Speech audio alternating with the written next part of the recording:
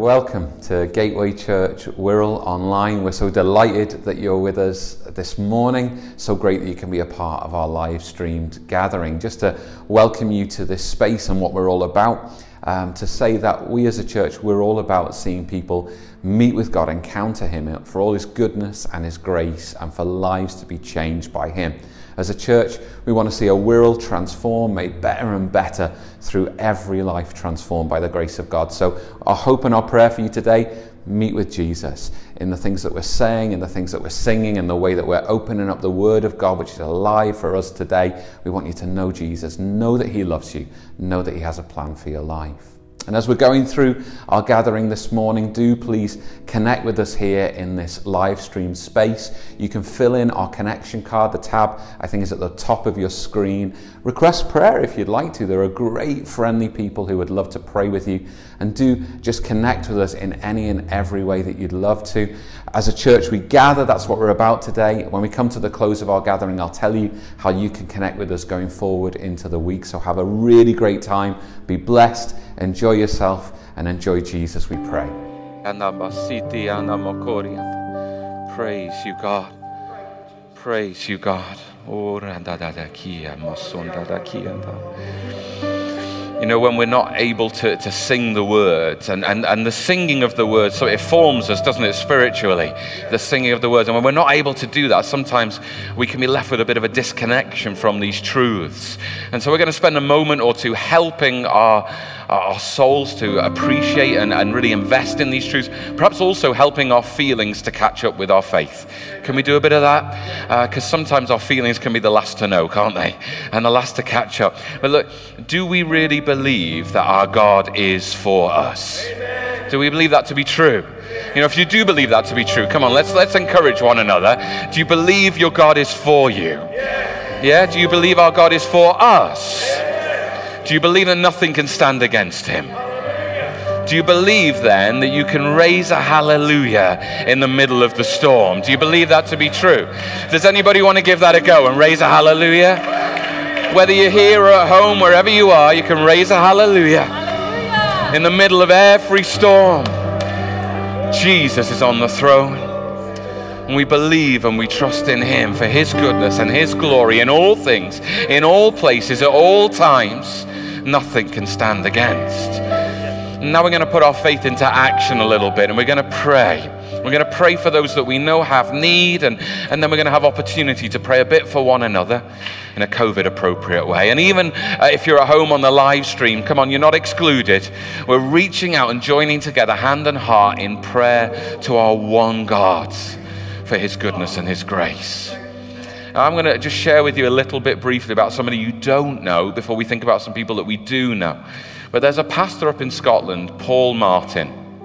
And most of you won't know him. I met him once. But we kind of struck up a bit of a kinship because we're in a similar phase of life. He's married to a lovely lady named Isla. They've got 2 kids. And we met on a pastoring in the prophetic workshop. And dare I say it, he was a bit more prophetic than me. But I was blessed by him. I don't know him, but I was blessed by him. But this young man, I think a little younger than me, in fact, was diagnosed out of the blue, really, with a cancer diagnosis that sadly has spread throughout his body and has devastated him, and the function of his organs is minimal. And the doctors have said there's nothing they can do, and he's gone in a matter of days into hospice care. His family are longing for a miracle. Does anybody want to stand with them this morning for a miracle? Yeah? Okay, that's all we need to know. We need to know that, and we need to know that our God is greater. Okay, so can I invite you right now just to lift up your voices? Don't be shy about this, and don't be partial about this. We place our faith in God, and we're praying for a miracle. Amen? We pray for him to get up from his bed and walk out of that hospice. We pray for restoration for his family. We pray for God's comfort and peace and strength and his healing touch and his wholeness in the name and through the blood of Jesus. Lift your voices, church. If you're at home, lift your voices. Come on. Lift your heart, lift your voices, lift your faith, and we join together in declaring healing. We join together in declaring wholeness, and we join together in declaring God's strength that he will accomplish these things.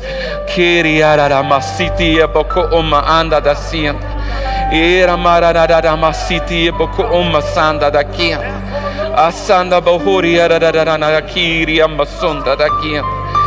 Jesus. Pupasata da kiria da da da da masanda bakuria da da na nasianda.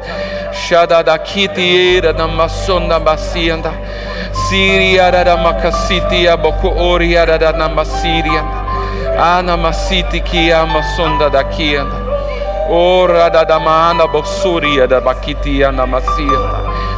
And we're wanting to extend these prayers to some folks that we do know, who are part of our church family. And some folks who can't be with us this morning because they're struggling and they're in pain and they're wrestling with trouble in their lives. And we want to lift before God. We want to lift Thel before God. And we want to lift Richie before God. And we want to lift Ted Griffiths, who needs a touch from God as well. And I know many of you present here as well, or Rose, Nova, you need a touch from God, don't you, to bring you through and bring you to the fullness of health. And we want to lift these people before God and say, Jesus, would you touch them? And touch all those around them, Lord God, and bring healing and restoration and hope. Lift one another before the Lord. Would you do that? Jesus, we pray, Lord God, your glory and your grace, Lord God, poured out in ever increasing measure upon your people, Lord God.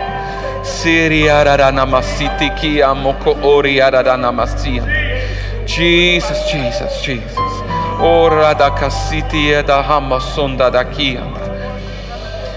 We want to pray, Lord God, for each and every one who's present here. We want to invite God's healing and restoring and empowering touch upon our lives. And so we want to do something. And look, if you're on the live stream and you're in need of prayer this morning, you might want to indicate in the chat, or you're welcome. You can just press that button and receive prayer, request prayer. If you're here in the building this morning and you're saying, yes, I need healing for my body, or I need God's touch in these circumstances, or there's trouble in my life or my family and I need God to meet with me right now, would you just go ahead and be a bit brave and raise your hand? Could you do that and raise it super high? If you need God to touch you, to heal your body, to help you in your circumstances, there are hands raised all around. And look, if you're in somebody's bubble and they've raised a hand, would you place a hand on their shoulder and just ask God's healing touch upon them? Look around you. You don't need to close your eyes. If you're not in their bubble, you might not want to go to them, but just reach out to somebody you can see with a hand raised. Look behind you perhaps as well as in front of you. And if you're raising your hand, raise it high. And then reach out to one another and pray for one another that God would heal, He would restore, that God would touch lives, that He would totally transform circumstances, that He would make new. Jesus. Jesus, Lord Jesus. God, we're praying for each and every one, whether they're here today, whether they're at home today, whether they're in our church in Wallasey, Oasis Church, Lord God, wherever they might be, Lord God, we're praying for people who are in hospital today. God, would you meet them where they are? Lord Jesus Christ, would you heal and make whole? Would you restore, Lord Jesus Christ, and would you lift up weary heads? Lord Jesus, today in each and every circumstance, we would see Jesus. Oh, we look to you. We look to you, Jesus. Hallelujah. Hallelujah. Church, can I invite you, whether you're here or at home, would you stand to your feet? We're going to raise a hallelujah one more time. Can we do that? We raise a hallelujah. And look, you might not be singing, but you can just yell hallelujah. There's no regulations about yelling. Just shout your hallelujahs. Jump up and down and raise your hands and clap your hands and celebrate the goodness of God. Raise a hallelujah in this place. Thank you. I raise a hallelujah in the presence of my enemy. I raise a hallelujah louder than the unbelief. I raise a hallelujah. My weapon is a melody. I raise a hallelujah. Heaven comes to fight for me. I'm gonna sing in the middle storm. Louder and louder, gonna hear my praises roar. Up from the ashes, hope will arise. Death is defeated, the King is alive. I raise a hallelujah with everything inside of me. I raise a hallelujah. I will watch the darkness flee. I raise a hallelujah in the middle of the mystery. I raise a hallelujah. Fear you lost your hold on me. I'm gonna sing in the middle of the storm. Louder and louder, you're gonna hear my praises roar. Up from the ashes, hope will arise. Death is defeated, the King is alive. Sing a little louder. Sing a little louder.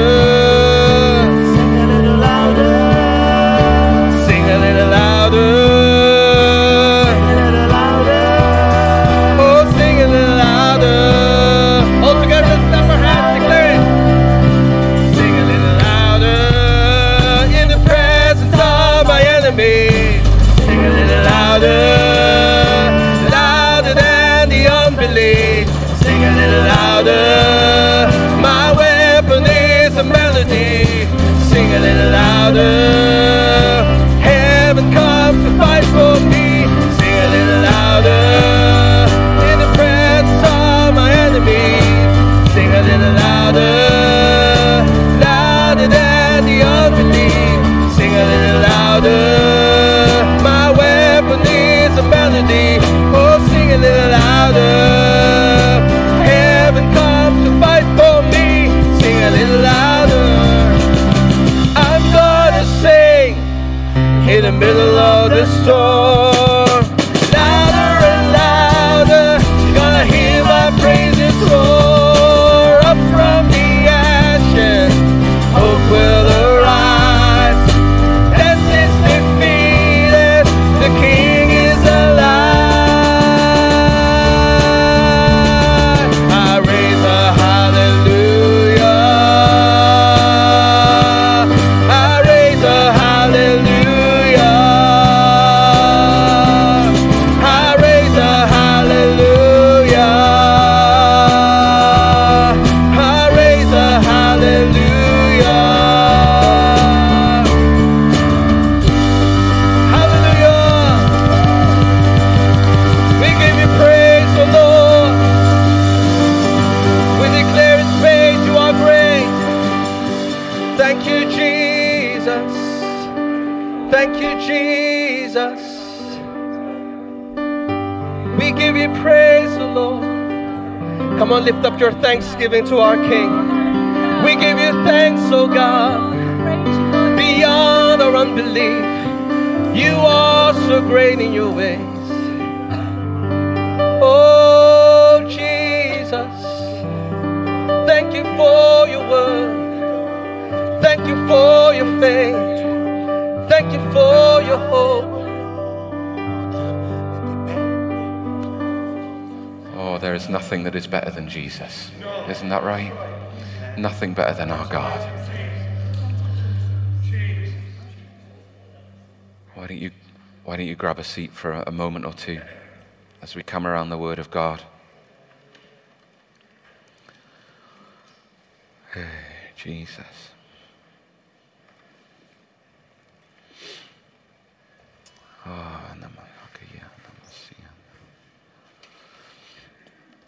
I've been feeling a little foggy of late. Anybody, do you know what I mean? When you feel a bit foggy and you're not quite sure and everything just seems a little confused. Is it just me? Maybe it is. I've been feeling a little foggy. But I mean, just as I was preparing through this week to preach, it seemed that God was saying to me that the fogginess, actually, it wasn't a fogginess of confusion. It wasn't the fog of confusion. Actually, it was the fog of war, the fog of battle. You heard that phrase, the fog of war? When everything's really just kicking off. Well, it kicks up a dust, doesn't it?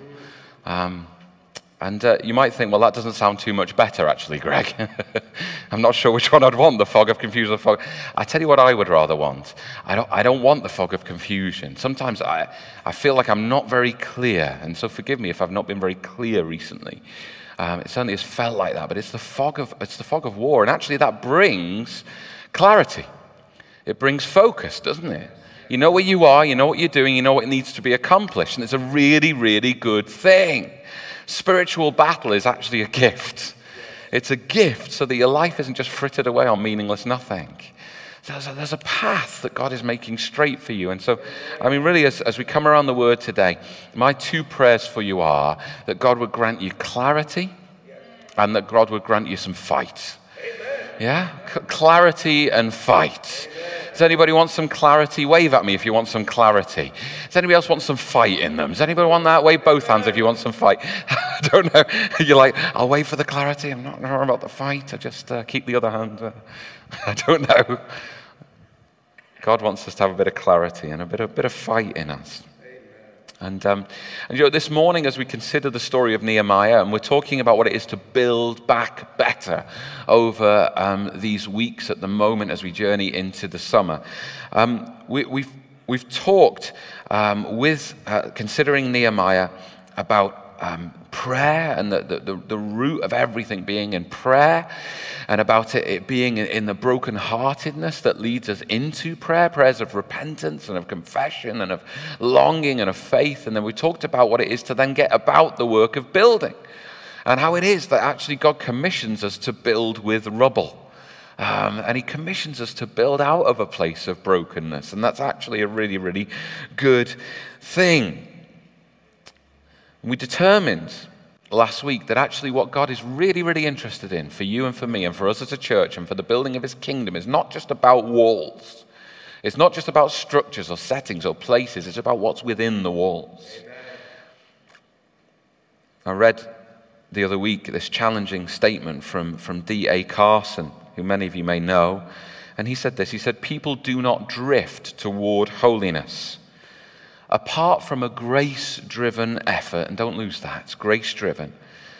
But without that effort, people do not gravitate toward godliness, to prayer, obedience to Scripture, faith, or delight in the Lord. We drift toward compromise, and we call it tolerance. We drift toward disobedience, and call it freedom. We drift toward superstition, and call it faith. We cherish the indiscipline of lost control and call it relaxation. We slouch toward prayerlessness and delude ourselves into thinking we have escaped legalism. We slide toward godlessness and convince ourselves that we've been liberated. It's a bit tough, isn't it? It's right. It's very true, and the evidence is all around us in our own lives, and dare I say it, the lives of many around us. We want to ask ourselves, what is within the walls of our lives? What is in the walls of this church? What are we seeking to build? And oftentimes, you know, what God has granted us in terms of structures and facilities, they are enough. And God's calling us not to build more stuff. He's calling us to build ourselves. He's calling us to actually be the people that he needs us to be. We've got plenty. We don't need more stuff. We don't need more places. We don't need more opportunities even. We need to be the people that God is calling us to be, to seize those opportunities. I read some incredibly challenging words from a Buddhist of all people, would you believe? And he was looking from the outside in and there's been a recent spate, very sadly, of Christian leaders falling morally in various ways. And he was looking at that, and he was saying, actually, from his perspective, it seemed to him that Christians were far too occupied on trying to convert everyone else and not nearly as occupied as they should be on their own personal walk with God. And that was a Buddhist skewering Christians. He's saying maybe if you paid attention to how you were becoming more like Jesus, helping other people to become like Jesus would follow naturally. Oof. Does that get anyone? Got me. God is calling us to be building bigger people. Building people of holiness and devotion. And this is us. This is you. This is me. It's the call of God upon our lives. And we realized last week that we need to get broken and build with the rubble. It did for Nehemiah, and it'll do for you. God doesn't need shiny. He values brokenness and contrite hearts. Get broken and build for God. And see how God will fashion things of glory and wonder. This morning, I'm going to invite you to take a risk.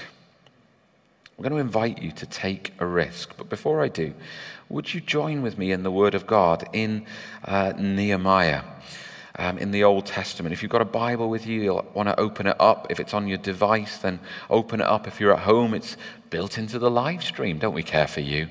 And I hope you can find it easy enough. But we're going to begin at the conclusion of chapter 1, where we've been largely up until now.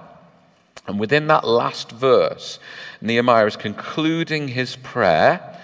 And he concludes his prayer, and then right at the end he says, and you can see it there, he says, "Now I was cupbearer to the king."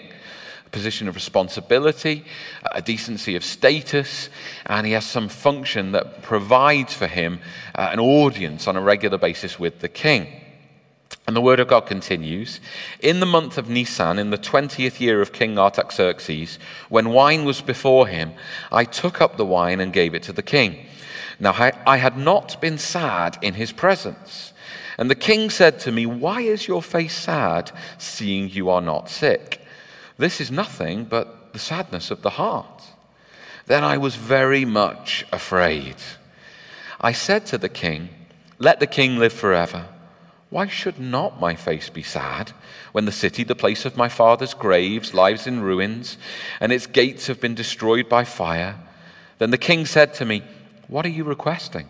So I prayed to the God of heaven, and I said to the king, 'If it pleases the king, and if your servant has found favor in your sight, that you send me to Judah, to the city of my father's graves, that I may rebuild it.' And the king said to me," the queen sitting beside him, "'How long will you be gone, and when will you return?' So it pleased the king to send me when I had given him a time. And I said to the king, 'If it pleases the king, let letters be given me to the governors of the province beyond the river, that they may let me pass through until I come to Judah, and a letter to Asaph, the keeper of the king's forest, that he may give me timber to make beams for the gates of the fortress of the temple, and for the wall of the city, and for the house that I shall occupy.' And the king granted me what I asked, for the good hand of my God was upon me." And I think we'll leave it there for a moment before we continue in a little while. I love the way Nehemiah asks. I love it for so many reasons, and we'll dig into that into a moment. But just for a minute or two, I want to take you perhaps to a different place in a different time and to think about, of all things, the American War of Independence. Saying, "Pastor Greg, you're all about fighting this morning." Yes, I am. So, if you want to come down and have some prayer at the conclusion of this service, it might get a little bit fiery. But there you go. The American War of Independence. To be honest, and I'm not just saying this because you're here, Robin, but unfortunately we were on the wrong side of that one, morally and actually and eventually. But within that, there was a guy called Thomas Paine. Have you ever come across him? He spoke much more eloquently than I ever could, and he said this, and it's one of my favorite quotes of all times: "These are the times that try men's souls." Women's souls too. Anybody feel a bit tried within their soul? I suspect many of us do. And he said this: "The summer soldier and the sunshine patriot will, in this crisis, shrink from the service of their country. But he that stands by it now deserves the love and the thanks of man and woman. Tyranny, like hell, is not easily conquered. Yet, we have this consolation with us that the harder the conflict, the more glorious the triumph. I thought you need kind of a huzzah at that moment or something, don't you? Is it just me? Oh, you're a miserable bunch this morning. I'm going to have to come around and start kicking someone in the seat of the pants, I reckon. But anyhow, here he continued like this. What we obtain too cheap, we esteem too lightly. It is dearness only that gives everything its value. Heaven knows how to put a proper price upon its goods, and it would be strange indeed if so celestial an article as freedom, and it's in capital letters, freedom, you've got to kind of give it some, haven't you? It'd be strange if so celestial article as freedom should not be highly rated.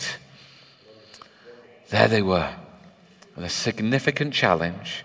The presumed strongest nation on earth at the time, with its vast resources and its highly trained army, must be overcome if the American colonies were to be free of the imperial British boot. Boo, hiss. Can we do that in this country? Can we boo and hiss the imperial British boot? I think we have to, don't we, really? But there you go. This is the challenge. This is what was going to happen. It seemed risky to many, if not most. And Thomas Paine was writing both to skewer the cowardliness and the faint-heartedness of some, perhaps, but over all of that, to rouse the hearts of the people to what ought to be done. The harder the conflict, the more glorious the triumph. Does anybody like the sound of that? You're like, I like the sound of the triumph, not sure about the conflict. I like the sound of the glory, I'm not sure about the hardness of it all. Summer soldiers and sunshine patriots. If he was writing today, it would probably be keyboard warriors or something like that, wouldn't it? And he'd be saying that they're the type who might flinch and falter. How can it be done? Wouldn't addressing the challenge make things worse? What if it all goes wrong? Yet those who understood, they held freedom so dear that they truly esteemed its value. They were willing to take the risk. Take the risk. Move from the place of comfort or of status or of standing or of certainty and move into the places of uncertainty. Take the risk.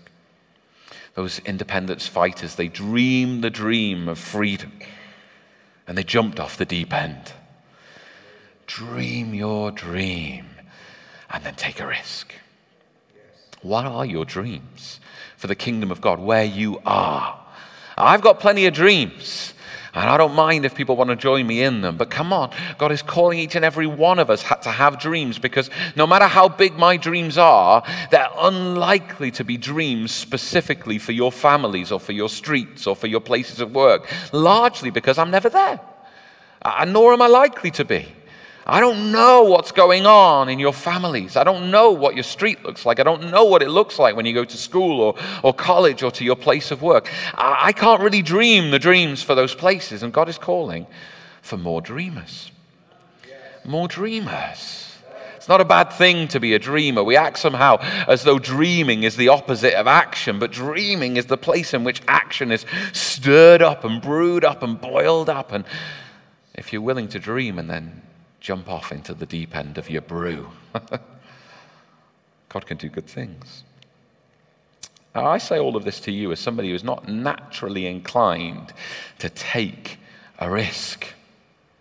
And the Bible says that, and we talked about it a little already through this series, godly sorrow produces repentance, and that leads to salvation without regret. And I don't have regrets in Christ Jesus. Because I've been saved by his grace, and I know that my life is secure. I will see my Savior and I will be satisfied. And so fundamentally I don't live with regret. But if I think about it, the things that might just creep back up with a little bit of regret are largely, sometimes they're about the times that I've made wrong decisions or maybe hurt somebody. Sometimes that's the way, and I ask God to help me to get better and do better. But most of my regrets are about not taking risk. I'm only 41. I am a wee spring chicken in life, clearly. No amens? No? Okay, you're just going to leave me hanging. You're like, who is he kidding? I'm about halfway probably through my life, or maybe a little bit further. I don't know. Erin and I, early on in our relationship, Erin said, this is how it's going to be, Greg. I'm going to go to be with Jesus first. And so I don't have to deal with all of the worry and grief about losing you. And so, well, however long it is, apparently I just have to hang on. I don't know. But I'm about halfway through, probably. But already there's like these kind of niggling or lingering regrets. And they're largely about the times that I haven't taken a risk. I don't know why it is. It's just a bit of the way I am wired. But oftentimes, the risks in my life, I've needed perhaps some risk takers or people who've loved me and just wanted to get me to do something or try something or have a go to move me on into taking a risk. Sometimes it works out, sometimes it doesn't. I remember one of our youth weekends when I was a young person, which, as we've agreed, wasn't that long ago. But when I was on one of our youth weekends, I remember there were a group of us lads, and I can say this because I think some of our young people are here, so you might want to plug your ears at this point. But we used to get up to some mischief. Shall I put it like that? That's a very gentle way of describing some of the things that we used to get up to. But I distinctly remember one of the very earliest youth weekends that I went on. And I can see the children are coming back in just in time to hear Pastor Greg talk about his crimes and misdemeanors. But I remember one of these occasions, and I was just a good boy. I don't know where it all went wrong. I was a good boy. But I remember on one occasion, the decision was made that we would all flee our room at the dead of night. And we would go and attempt some things, which I'm not going to talk about tonight. But the only way for us to flee our room at the dead of night was to open the window and take a literal leap into the dark. But we, being a bunch of 14-year-old lads, nobody had actually recce'd the situation. Nobody had made any plan whatsoever. Does this sound familiar to any gentlemen here today? We're more just about just getting it done. Let's just get it done, and then we'll talk about it afterwards. And so we all queued up at the window, and we all just leapt out into the dark. And I just heard just these noises as one after another we all hit the ground beneath. And there I am stood at the window, and I'm just not naturally inclined to take a risk. But everybody had gone, and there they all were at the bottom in between their moans, calling for me to come and join them. And so I leapt out into the dark, and I fell, and I fell. And I fell a little bit more, and then just a little bit more. And then I hit the ground, and I think my hips more or less joined up with my shoulders as I hit the ground and tumbled face forwards into a rock. Does it ever feel like that when you take a risk in life? Does it ever? And you kind of, maybe you've thought a little bit about it, and you were like, I looked out of that window before, and it didn't seem that far, but now that nighttime has come, and the risk must be taken, it just seems like an awful big leap in the dark. I stand before you as somebody today who can still walk. It turned out all right. You can take a risk. I don't naturally take risks. And, Erin and I think we recognize this within our kids, that my boy is a bit more like me. He's a bit more cautious.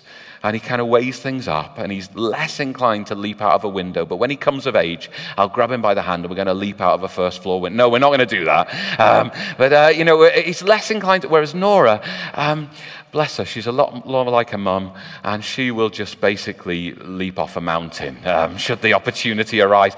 We're wired differently, but that doesn't mean that we can't take a risk. When we sing the song Reckless Love in church, how does that sit with you? Are some of you like, I love the extravagance of the way that God pours himself out for me upon the cross? Or are others of you thinking, reckless? That doesn't sound right. How can that be reckless? Surely God should have budgeted for his love, made a plan, determined that he'd paid all of his obligations first, and then with whatever was left over, he could pour out his love upon us. Are any of you wired like that? Yeah, I bet some of you are. And you struggle with the idea of risk. Please understand that the risk that we're talking about, the risk that Nehemiah made, it wasn't because of the absence of thought or good sense. The risk Nehemiah embarks upon, it isn't because he doesn't pray and meditate upon God. As we read in chapter 1 just there were a couple of kind of months, in chapter 1, and then into chapter 2 as we read. There are a couple of months there that are indicated to us. Now, you don't need to know your kind of Jewish calendars, and truth be told, I don't know either. But when I've looked at it, apparently Nehemiah is waiting on the Lord for 4 months between hearing about the problem and then this episode that we've just read in front of the king. 4 months. Now, what do we know that he was doing in that time? Well, we know that he was praying, that he was weeping, that he was repenting, that he was confessing. Do we think it was just that one moment when he had an emotional kind of buzz? No, probably consistently through these 4 months. Why do we know that? Because he comes before the king and his face is sad. His face is sad. This is still real for him. He's still invested in this prayer. He's still invested in what is happening all around him. This is important. Nehemiah, he knows his need to be deeply sunk into the well of God's wisdom, of God's power and God's purpose. But do you know what else? Nehemiah is not one of those God followers, and forgive me, for being so blunt about this, but too many followers of Jesus, when we're faced with a need or when we're faced with a call to action, we say, I'll pray about that, brother. And truth be told, we don't do anything else, ever. And truth be told, we might pray about it once, but we don't certainly pray about it for 4 months. We're not that invested. And we have to be honest about this. Sometimes saying that we will pray becomes an excuse for really getting a hold of the heart of God and then really starting to live out that heart of God into the world. I got incredibly quiet. It's true. Some of us, we need to stop using prayer as an excuse to do nothing. It's true. Some of us, we've made prayer almost like it's a superstitious litmus test. We have the entirety of the wisdom of the Bible freely available to us if we would only open it. We have the very person of Jesus Christ, the incarnate Son of God, who has walked this world before us and walks ahead of us even now, calling us onward. We're filled with the Holy Spirit, and maybe we need to be being filled with the Holy Spirit a little bit more. But we have all of these riches, and yet we're still acting as though we're a bit like Gideon, who had none of those things, putting out a fleece, because that's all he had. Christians, why are we putting out fleeces when we've got the Word, we've got the Savior, and we've got the Spirit? You've gone even quieter. 99% of the revealed will of God for your lives is between the pages of Scripture. It's almost all there. And if we're hanging around thinking that God's got something unique for us that doesn't largely look what you find in those pages, then you're going to be hanging around for quite a while. Because most of what God wants you to do is freely and readily available. He just wants you to figure it out where you are. Have a go. And take a risk. Pray by all means. But God's already told you most of what he wants you to do. When you read through the book of Nehemiah, or you read through Ezra for that matter, and you ought to, it'll do you really loads of good. You'll find that they did just that. They opened up the Word of God again. This has been lost for lots of them, for lots of the time, but they opened it up again. And what did they do? They read it, and then here's the revolution. They did it. It's kind of like this woof, penny drop moment. They read it, and then they did it. Even though it was incredibly costly at times, and really challenging, and really tough, they just got on and did it. You might say it's risky to do what the Bible says, and certainly there is challenge in it, but not to do the plainly revealed word of the Lord within your life is far riskier in the long term. Far riskier. Remember that story of Jesus' disciples in the boat on that occasion on the Sea of Galilee? Do you remember this? Matthew 14. And they see Jesus walking on the water because I love this. Do you think about it sometimes? Was Jesus opportunistic? Did he just kind of see them on a boat and he just thought, I'll walk on the water? Did he just have that moment? Or was this kind of like his predetermined plan of God that they'd established before the foundation of the earth, that at just that moment that God would do this in order to kind of teach them and teach us eternally? I don't know. But it's lovely, isn't it? That Jesus thought, I'm going to walk on the water. And not just kind of for funs, but so they'll see me. And then there'll be this incredible moment. And I love the fact that when Jesus, what does he say to them? He says, take heart. Take heart. Do you know what that means? It doesn't mean here's a big cuddle to make you feel comfy and you can just sit back and just relax. Take heart means take courage. You know, it's those words that we began with from Tom Paine, isn't it? It's just, come on, let's have a go. And Peter, he hears the word of God and he does it. He says, if you call me, then I'll come to you. Because, you know, there's nothing wrong with prayer. That's prayer. Do you know that's prayer? He talks to Jesus and says, if you call me, I will come. And here's the answer to prayer, come. And so he does. It's quite simple, isn't it? I think we overcomplicate prayer a little bit too much. And so he gets out on the water, doesn't he? And he starts to walk on the water. I'm going to leave the story there because all of you are far too fixated on what happens afterwards. But get fixated upon what happened up to that point. He prayed and he did. Amen. And Jesus rescues him. And he's fine, and he's standing there hand in hand with Jesus. Because you don't think that Jesus picked him up out of the water and then let go of his hand again, do you? No. There they are, stood hand in hand on the water. Now, too many of us, we think that we're safer when we're in the boats of our own making. And some of you make really good boats. You're clever, you've got capacity, you're competent, you're able. Some of you are well-resourced, you make excellent boats. But here's the truth, you're never safer in any of those boats than you are standing on the raging waves hand in hand with Jesus. You're never safer. You will never make a boat that is safer than standing on the water hand in hand with Jesus. What are you making your life about? Are you building better boats? Or are you walking on the water with Jesus? Take a risk. Pray, open the vial, and then do it. Do it. You might not have everything there. The other 1%, God will give it to you as you go along. We trust in what we understand instead of trusting in the one who is far beyond our understanding. Come on. And we were praying about it before the gathering this morning. Too often we lean on our own understanding. Does anybody want to lean? This doesn't sound like a good thing to me. Leaning. It's passive. Leaning.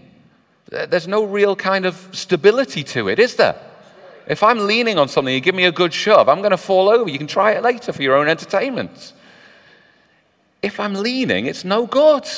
But if I believe, trust in God for his wisdom, his understanding that's way bigger than me, then he makes some straight paths. What do you do with a path? You walk on it. You don't just stand there and say, oh, isn't that a lovely path? You just put one foot on it, don't you? And then the next one, and then the next one. And you don't know a great deal, but you just go. Take a risk. Take a risk. Now come back with me just to that scene that we read. Nehemiah before the king of Persia. Yes, Nehemiah prayed. He prayed. You know, just when the opportunity starts to unfold and there he is. And the king is asking him about why he's sad and this sadness, sickness of the heart. Nehemiah shoots up another little quick prayer, doesn't he? Now, I don't suppose that he got down on his knees and said, hang on, king, I'm just going to spend half an hour here in prayer. I don't think that would have gone so well, would it? It's probably one of those, and sometimes people turn them like arrow prayers, don't they? And it's just like shoot up a quick kind of prayer. And anybody like to shoot up prayers in every circumstance? You know, you can do this if you've not done it before. Why don't you give it a go this week? When you're faced with something that just seems a bit too much or a bit too challenging or you don't really understand, then come on, you might not have the time for a couple hours Bible study in that moment, but you've got time to say, help me, God. Guide me, God. I submit myself to your will, God. Help me to take heart, God. You can do that. And then he does that. And Nehemiah prayed, but then he takes this first small step of faith. It's a risky step. It's a small one nonetheless. Yet as soon as then he gets the go-ahead from the king, you know, in the very next verse, he's off and running. He's off and running. Here's the wonder. You take a risky step, and the next step is easier. And then the next step gets opened up to you. And all of a sudden, you see how the path is going, and the challenges that seem so massive now seem an awful lot smaller compared to the massive God who's accomplished incredible things through your risky faith. It gets better. It gets better. Oh, come on, church. You can't possibly have never taken a risky step of faith. That's a good point to say amen. Has anybody ever taken a risk in God? Come on, you know that this is true. You've just kind of forgotten a little bit. It's all right. No one's beating you up about it. We're just going to do it again. And he gets up and running. In verse 8, Nehemiah says the king granted him what he asked. And then in verse 9, he says he came to the governors of the province that he needed to travel to. There's not a breath in between. It's like the king said yes, and Nehemiah, the doors were swinging. It's like, it's like that cartoon moment, isn't it? That, the king said yes, and then there's just this puff of smoke as Nehemiah's like flying out the door. This is the call of God upon your life. He says, just have a go. And if you sink, he'll pick you up. It's not a problem. In verse 11, he's in Jerusalem. That's quite a bit of a distance he's traveled in just a few short verses, because he's like, I got it. I'm going to go for it. Oh, yeah. I long for the day when you don't have masks on, because I'm assuming that your fearful eyes are not being matched by your mouths. I'm assuming you're smiling gloriously. Come on. Take a risk. Have a go. Now, Nehemiah, he can get on his bike because he's done the groundwork. He hadn't been sad in work before. Practically speaking, someone who's the cupbearer to the king, he doesn't want to be looking sad in front of the king, because I don't think the king's going to want to drink the cup. Do you see how it goes? It's like, here, king, this is perfectly good. This is not going to go down well, is it? He's going, I'm not drinking that. Also off with his head. It's not. But he's not been sad. But this is actually not just kind of a practical thing. He's done some work on his character, hasn't he? He's done some groundwork on his godly character. That stuff that we were talking about from Carson before about our holiness. He's done this groundwork. He's done the prayer work, firing up that extra prayer. 11 times Nehemiah is recorded as praying in this one little book. He does the prayer work, but then he gets on with it. I don't want to hang around any much longer figuring out before I get on my bike. What did Nehemiah actually know? He knew it was all broken down. We talked last week about graves. He knew that there was something invested there. He knew something about the kingdom. He didn't necessarily know a lot more, but he did the work on his character. He prayed, and then he got on his bike. Amen. I don't really want to spend the rest of my life figuring it all out before I get on my bike. Do any of the rest of you? Honestly, are we going to spend the rest of our lives understanding everything before we do anything? There's too much. Our heads aren't big enough. He gets on his bike. And did you know that the word go occurs 1,514 times in the Bible? Do you think maybe God's trying to kind of impress something upon us? That the parting words of Jesus to us upon this earth were, go and make disciples. Go! Go and make disciples. You've got to come before you go is an obvious truth. Go!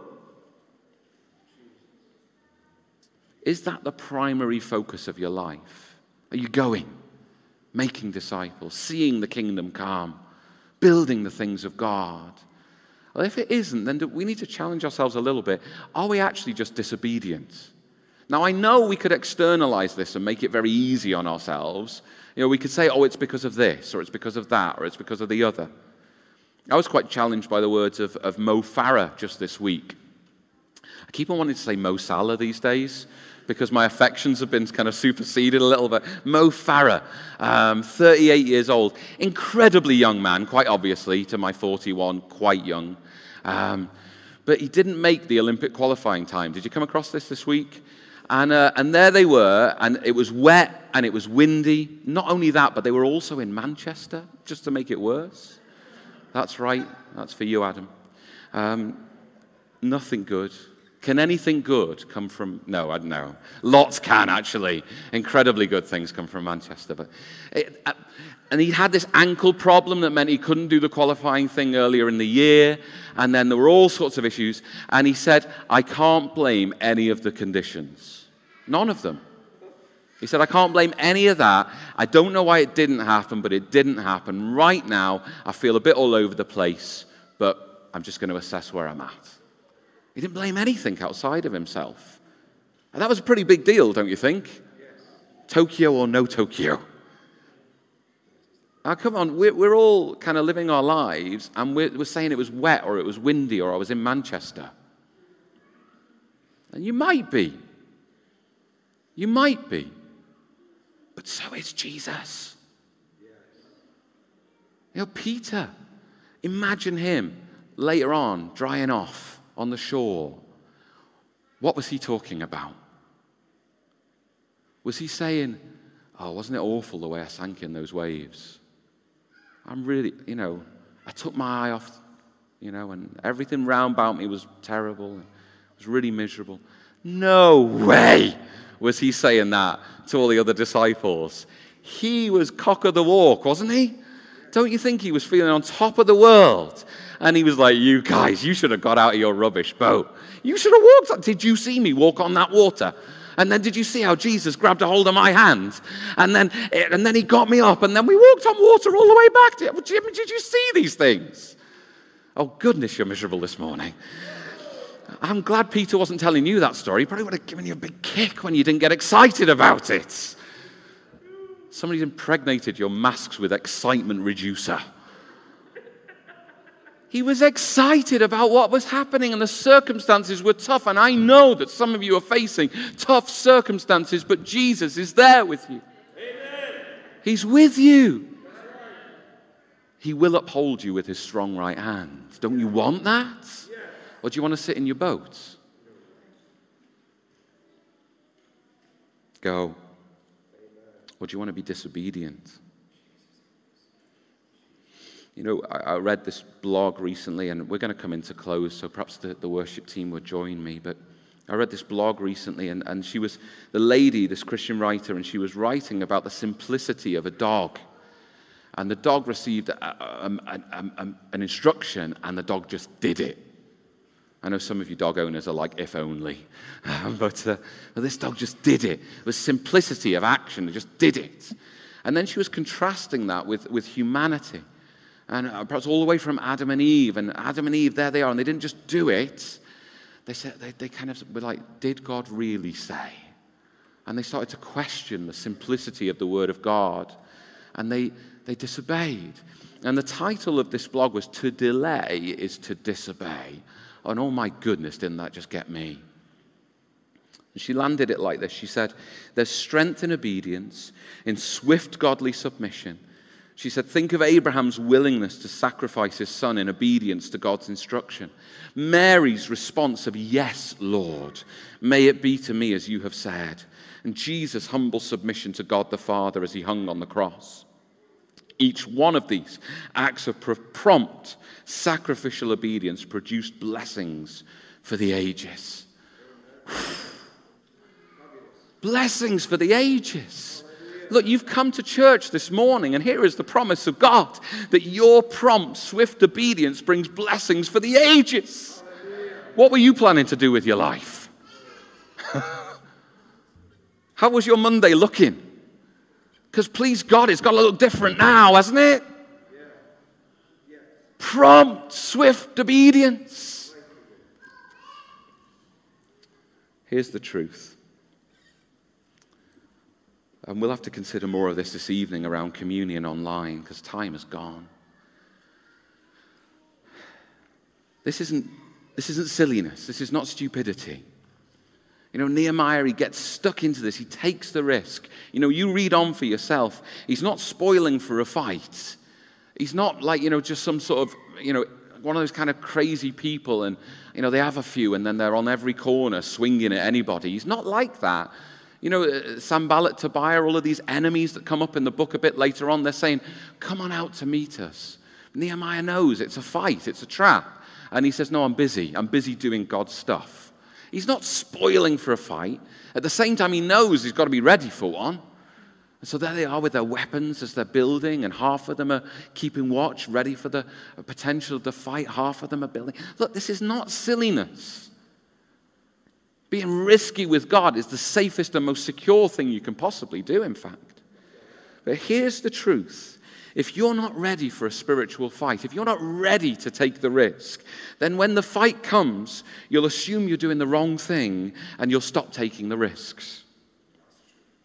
You're in the kingdom of God. Are you a summer soldier or a sunshine patriot? Far too many Christians seem to believe that everything needs to be peaceful and at peace and everything needs to be perfect. And if I just feel right about it, then I'll be able to do it. Or when everything calms down, then I'll be able to have a go. Would you stand with me? We're going to come and be led in worship now. And as we worship, I want to invite you. As we conclude our times together, we have the opportunity to do a couple of things. And one is to give, and I know many of you are giving by these electronic means, and this is a wonderful opportunity to do that according to the leadership of God. We also have the opportunity not only to give financially, but to give our lives. Because God wants everything. He's a jealous God, did you know that? Doesn't want to share you.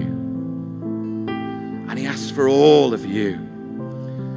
So, just to help you in your prayers, I want to share you the story of a guy called George. And I got this story from my kids' devotional book. We do devotions after dinner if chaos hasn't totally consumed us.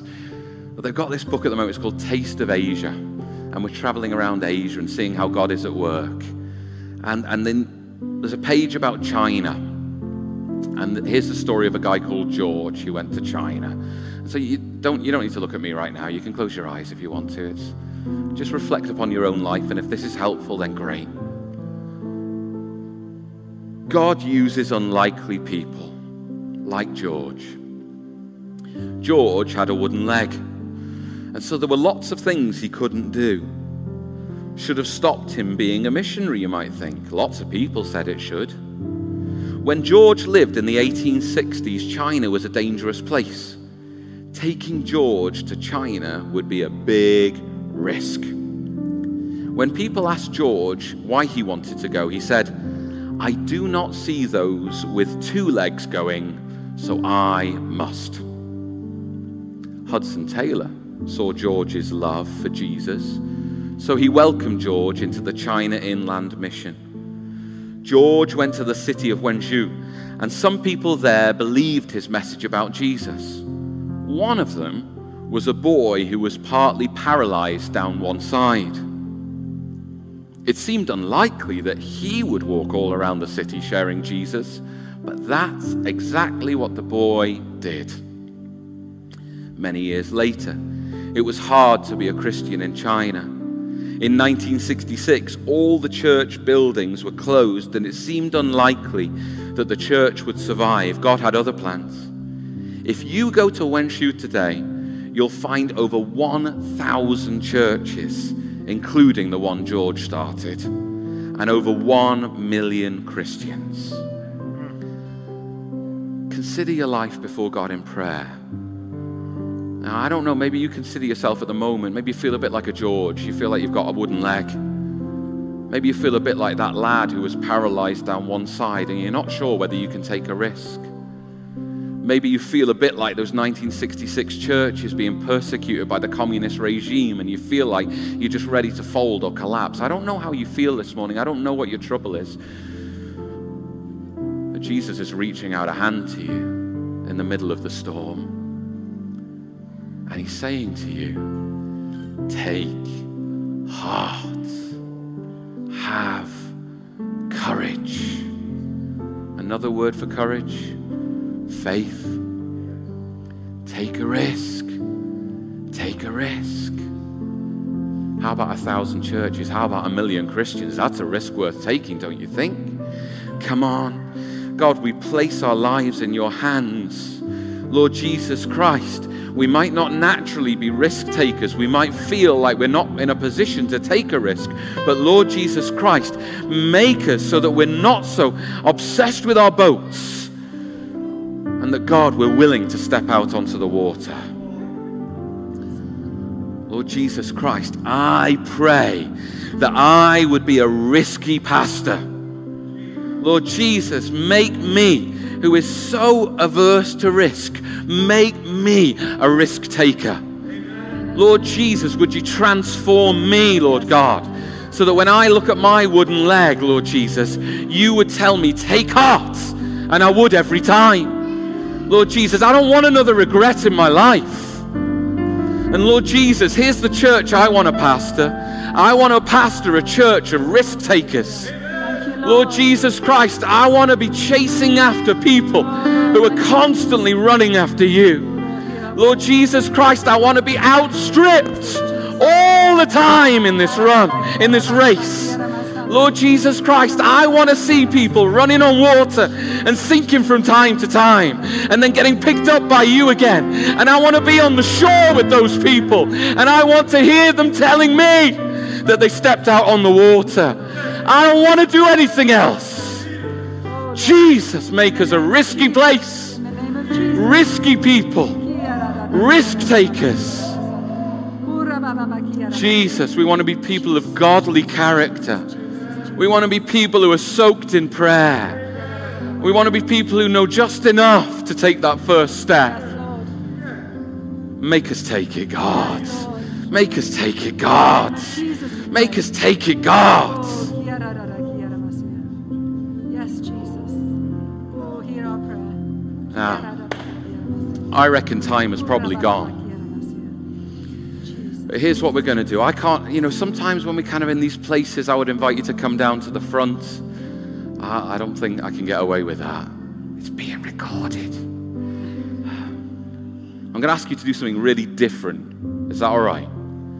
If you want to be a risk taker this morning, we're going to get led in song. And those of you on stage, you get special dispensation because I know your heart, and that's okay. But if you're not on the stage or if you're at home this morning, we're going to get led in this song. And here's what I'm going to ask you to do. I'm going to be praying for you. But if you want to respond to Jesus and say, God, here's my wooden leg. Here's my paralyzed side. Here's the persecution I'm facing. Here's the waves that seem to be getting over me. But I will walk out in faith. Then that's exactly what I want you to do. I want you to walk out. Don't stand around. If you want to come back in later and have a chat with someone, that's fine. If you've left your handbag or your baby, then you come back in later. That's all right. But if you want to say yes to Jesus this morning, then don't sit around and look at me. As we're led in song this morning, you're saying yes to Jesus, then just get up and leave. If you're at home, just get up and go out your front door. Give your faith some legs this morning. And I don't know, some of you are way too practical. You're like, that doesn't mean anything, Greg. Let me tell you, it means everything. It means everything. So if that's you this morning, and don't worry about anyone around you. Don't worry about what they might think, or if anyone's looking at you, I'll face the back so you don't feel any pressure. But if that's you this morning, as the song begins, just get up and go. Would you do that? Get up and go. And as you go, say, God, uphold me with your strong right hand. I'm going to take a risk today. If that's you, get up and go. Get up and go. Don't wait. Don't delay. Get up and go. Get up and go. Get up and go. When oceans rise, my soul will rest in your embrace. For I am yours, and you are mine. Once again, it's been such a delight to be able to share together as a church this morning. And we know that taking what God has been doing in our lives, we can go and have wonderful weeks with Him. Just to invite you to journey together with one another as we go through the week. We as a church, we don't just gather, but we get going into what God has for us together. And we have these things called Transform communities. We would love to help you to connect with other like-minded people who are exploring God's goodness and grace and seeing how they can be a part of His transforming work in the world. So again, hit us up, get in touch. We'd love to help you to connect. Anything that you need, any prayer requests, do let us know. And we'll love to see you again this time next week. God bless you, and bye for now.